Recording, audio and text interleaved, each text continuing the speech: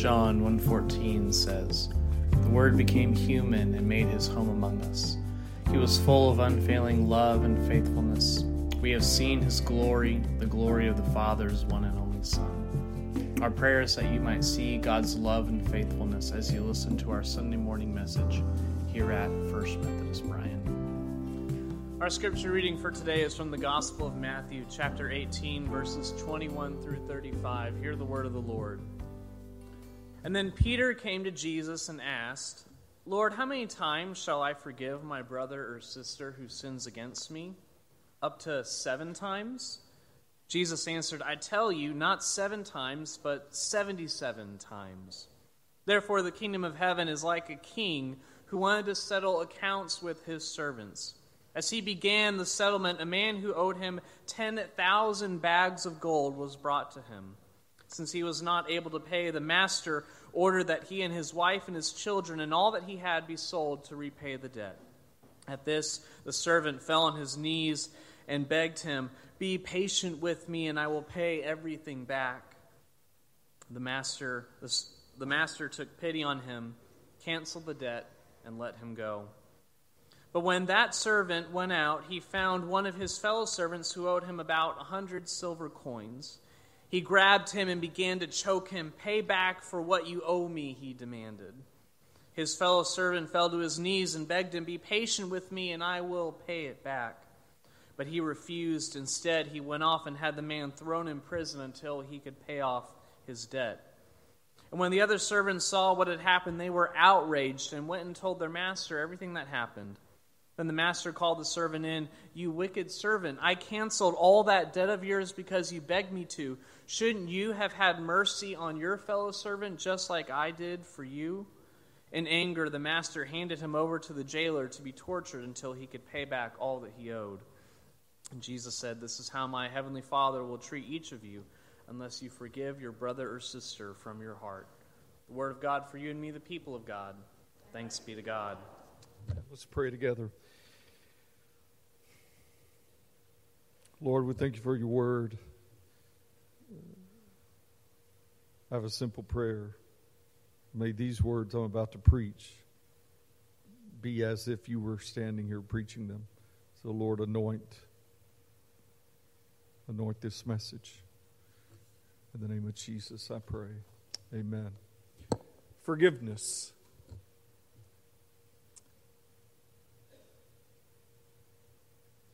Bruce Goodrich,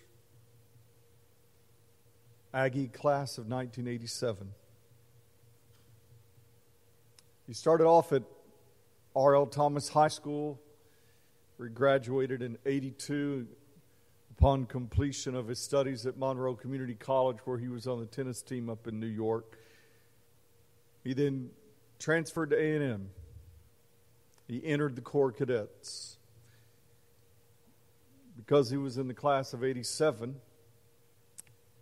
some of the hazing involved had him do exercises 87 times. One night, Bruce was forced to run until he dropped. He died of heat stroke.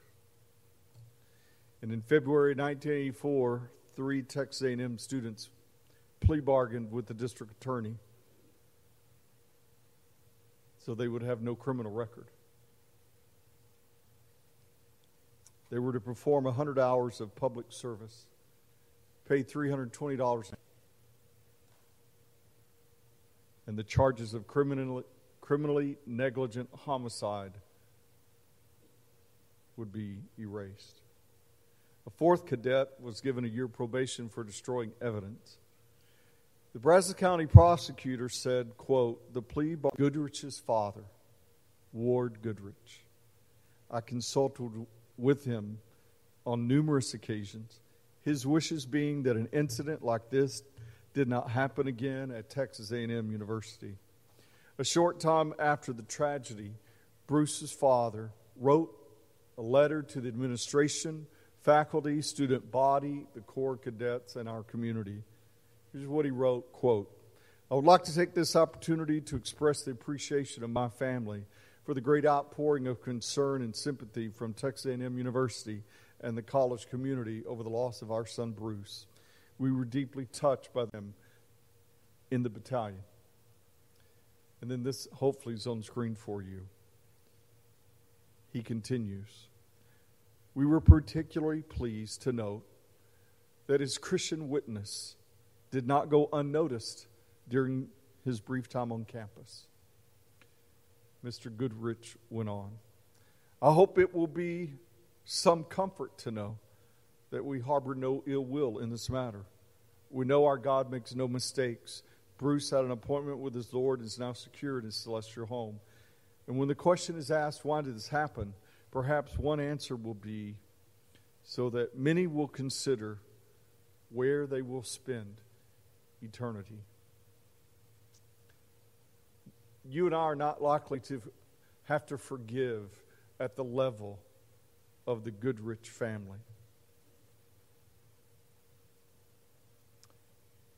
But when we need to forgive, and when we need to try to reconcile with other people, how does our Christian faith help us in those times?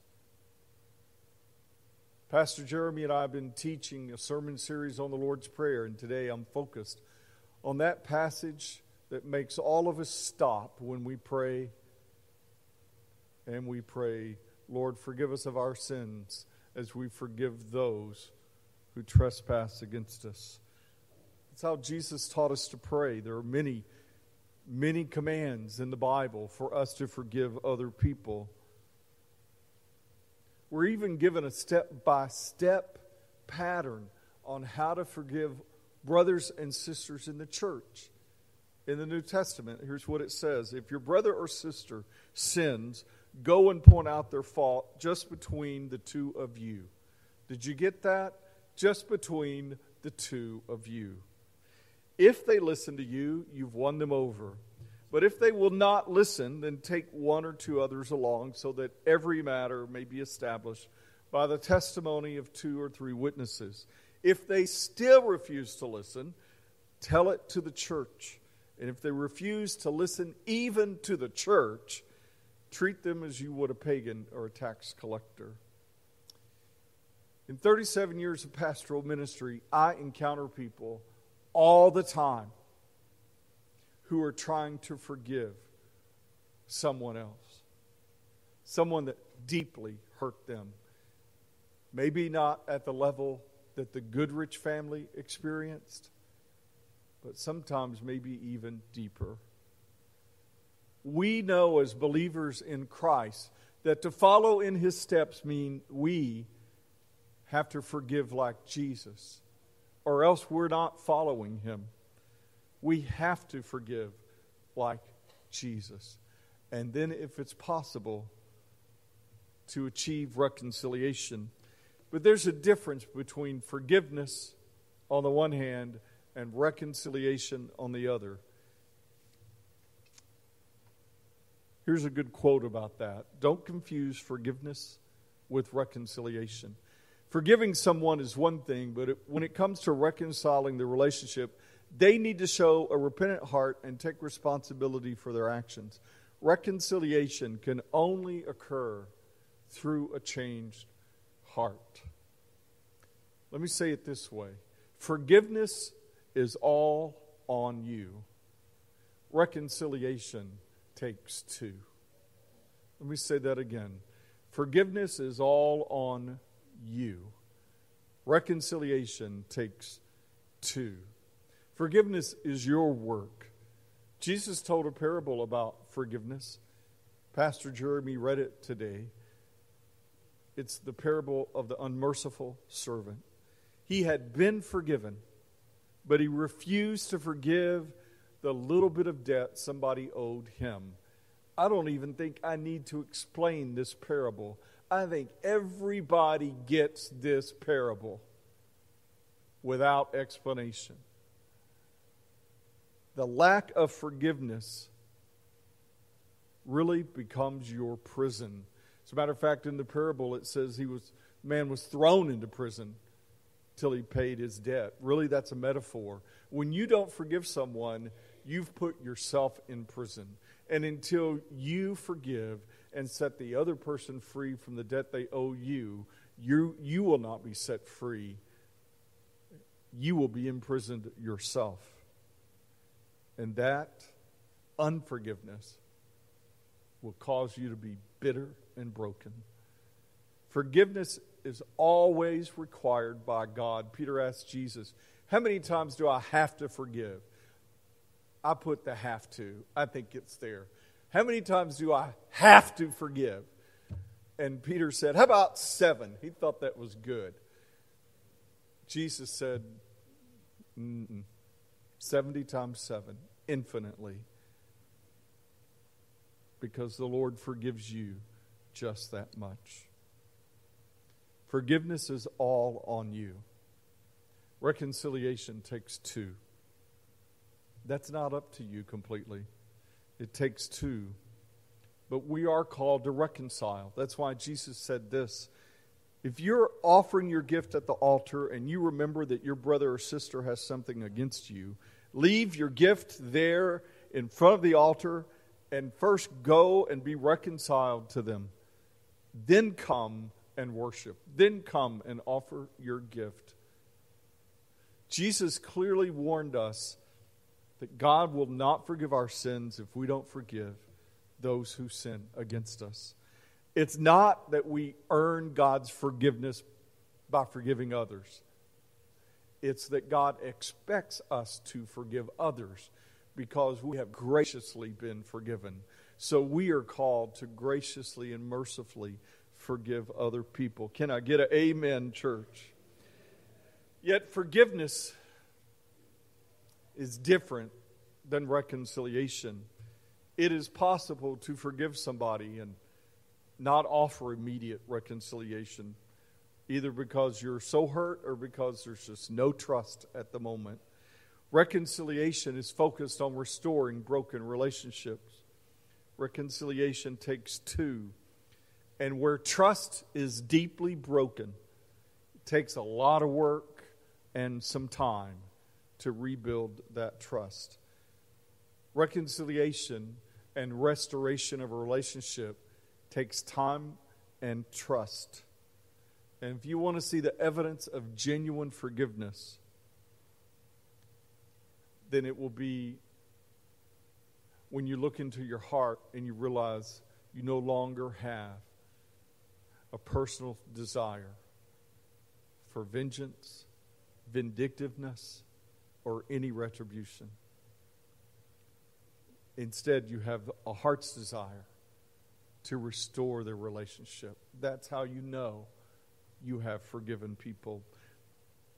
Biblical reconciliation, let me define it. It's the process, and it's a process of 2 previously alienated parties come together to achieve peace with each other. Because God has reconciled us to himself through Jesus Christ, we can reconcile with each other, no longer counting our offenses against one another. Reconciliation not only requires time and trust, but one more thing, real repentance. Real repentance. Let me say it a third time, real repentance. God's not going to grant forgiveness to anyone who's insincere about their confession and repentance. The person who's unwilling to forsake their sin will not find forgiveness. I was reading to prepare for this message, and I came across a really good list of things that are signs of real repentance. It's from the gospelcoalition.org, a great website, gospelcoalition.org. 7 signs of genuine repentance. Number 1, you accept full responsibility for what you have done. You don't blame anybody else. Number 2, you welcome accountability from other people. Number 3, you do not continue the hurtful behavior or anything connected to it. Number 4, you don't have a defensive attitude about being in the wrong. That's humility. Number 5, you don't dismiss or downplay that you've hurt somebody. Number 6, you don't resent the doubt about your own sincerity or the need to demonstrate your sincerity. especially if this is something that happens time and time again. And lastly, you make restitution. So what's the principle about restitution? Restitution is when you attempt to restore that which has been damaged or destroyed and seek justice wherever we have the power to act or to influence those in authority. Restitution, it's easy when it's just giving back that which has been taken. If you steal something from somebody, restitution simple, give it back. Restitution's a whole lot harder when what you've done is gossip and demean and lie about another person. What can you do then? Where can that person go to get their reputation back? So I have a question today. In what ways do you need to restore that which has been damaged in a broken relationship? Do you have any relationships in your life that have been broken? I want to tell you a story. About 30 years ago, I was a pastor in Spurger, Texas. I preached a sermon one day on forgiveness and reconciliation. I've tried to do that at least once a year in ministry. I did it that day. And a man who had just begun to come to church was there. His name was Mr. Brown. He began to cry when I was preaching, which was a little bit unnerving when you're preaching. I didn't know what was going on until later he told me. The Holy Spirit was speaking to this man. He had been estranged from his son who lived only about 40 minutes away. Mr. Brown was heartbroken that they had such a broken relationship, and he knew it was mainly, almost exclusively, because of him. He had been very hurtful to his son. He'd hurt him so deeply. And he also had too much pride to admit it until that day. And so he knew what he had to do was to leave his gift at the altar and not come back to worship until he went and spoke to his son, who was and is a very famous TV anchorman in the Golden Triangle. He's the weatherman named James Brown. Not the guy that says, "Whoo, I feel good." Not that James Brown. James Brown is a Christian. And he and his father hadn't spoken. They came together that week. The father asked his son for forgiveness. They began the hard work to rebuild trust, which takes time. And James wanted to see if his father was really repentant. And he was. I knew all this because a few months later they invited me to their family reunion in Spurger. They introduced me as the pastor, brought the family back together. But I really didn't do that. Mr. Brown listened to the Holy Spirit, and he was obedient. He was obedient to God telling him, go and forgive and reconcile and ask for forgiveness. Mr. Brown deserves the credit. And James deserves the credit. Because they demonstrated what Christians should do. Forgive, and then, if it's possible, to reconcile with one another. Obviously, it was not me, but it was the obedience to the Lord that made the difference. It's near impossible to have reconciliation when one side will not repent and honestly own up to their sin. But with God, I'm here to tell you the good news. With God, all things are possible. Amen? With God, all things are possible. Don't you think it's time that you let go of some past hurts That's forgiveness. And then if it's possible, take a step toward reconciliation. The Bible tells us in 2 places about that. It says, if it's possible, as far as it depends on you, live at peace with everyone. In another place it says, make every effort to live in peace with everybody and to be holy. Without holiness, no one will see the Lord. Well, apparently, part of holiness is forgiving and reconciling. As God has forgiven you, you are to forgive those who've hurt you. And as God has reconciled with you through the blood of Jesus, you are to reconcile with others if it's possible. And how will you know it's possible if you don't try? Forgiveness is all up to you. That's your inner work. Reconciliation takes 2. Maybe you have broken relationships in your family, friendships, here at church. Maybe forgiveness and reconciliation is in your future this week. It will depend on whether or not you're obedient to the Holy Spirit speaking to your heart.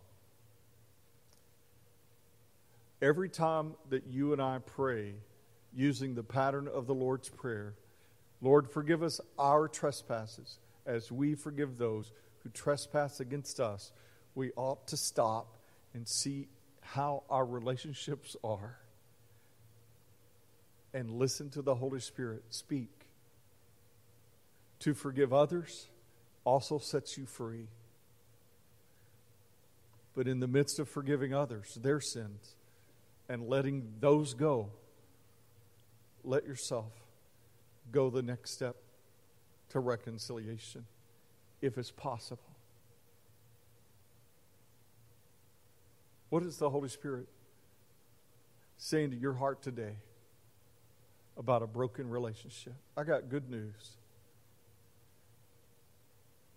As far as it remains with you, all you have to do is to receive the forgiveness of sins that Jesus has already won for you on the cross. By His blood, He has cleansed all of your sins. You are forgiven and you are reconciled to God by grace through faith. And like the unmerciful servant, we're now called to find out if we're going to forgive the person that owes us, who wronged us, who hurt us. Let's pray.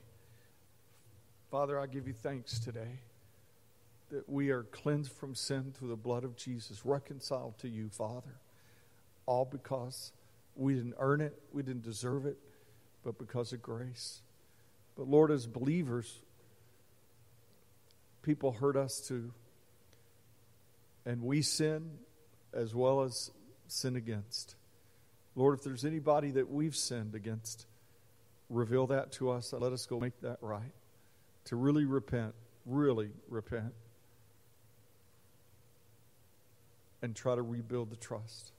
And Lord, if there's somebody we need to forgive and be reconciled with, then show us. Help us to be obedient to you. Let there be not brokenness here, but the healing that comes from obedience to Christ and the freedom from just letting it go. Father, I pray for anyone that needs to take an action step this week. Help them remove all pride and to humble themselves, to forgive and be forgiven. That's my prayer, Lord, in the name of Jesus. Thank you for listening with us. We hope that you have encountered the risen Jesus today.